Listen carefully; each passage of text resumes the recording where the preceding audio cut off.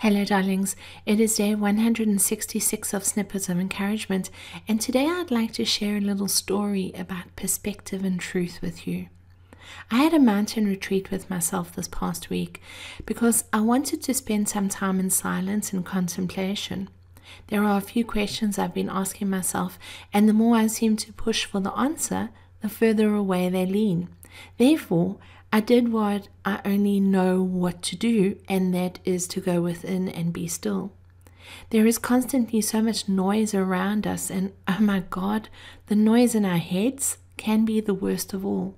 We lock into a certain way of thinking, we see the truth from a very limited perspective, we spin around in circles, unable to get clarity.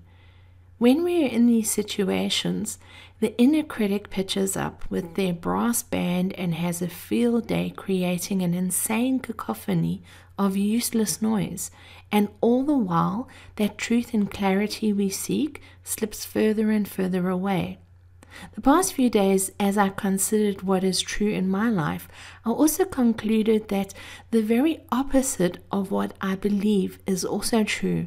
Sadly, we would like to have a monopoly on the truth, but unless it's universal laws which are factually true, every other truth is subjective within the context that it exists. My mind was grappling with this because bloody hell, it can't be. I'm a very good person, right? Well, no. I'm also an evil shit at times. This too is true. You see what I mean? We aren't always able to view our life from different perspectives because we're too involved with ourselves. But I ask myself how this could be true. How can the things I hold to be true and real in my life also be false? That doesn't make sense, right? This is the vision I had about truth and perspective.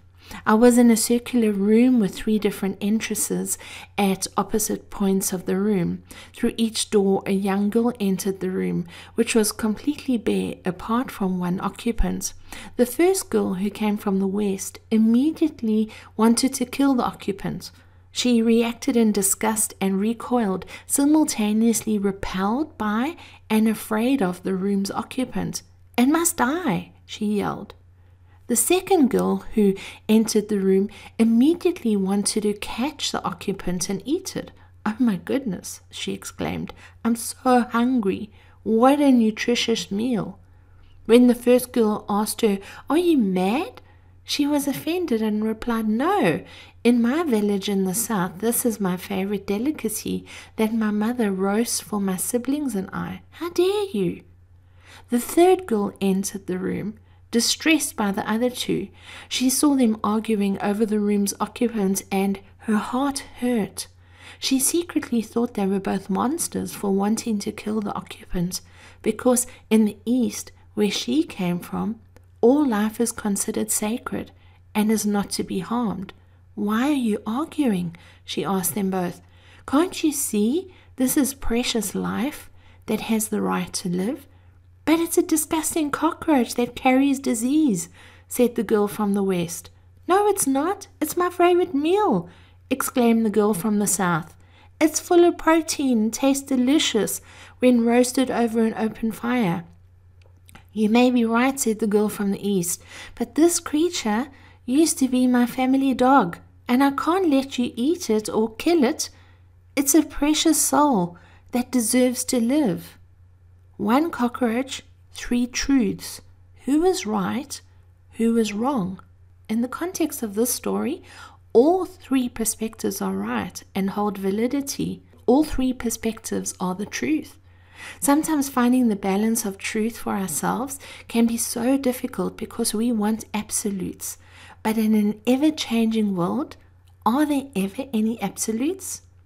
I know this might seem quite abstract, a concept, and perhaps like me, you want to nail down the truth for yourself because it gives you a sense of safety and security. However, allow yourself to be open to the possibility that the exact opposite of what you believe is also true, based on context and experience.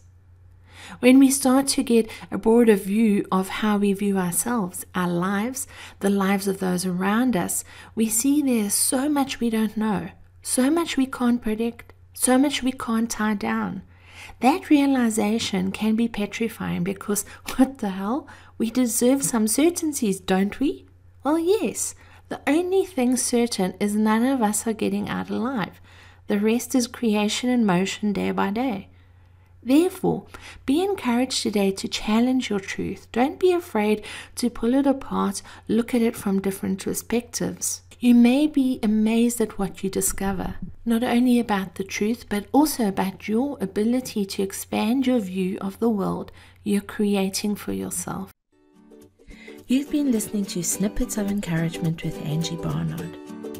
If you've enjoyed this snippet, share it with a friend. But more importantly, now that you've received, get out there and encourage somebody else.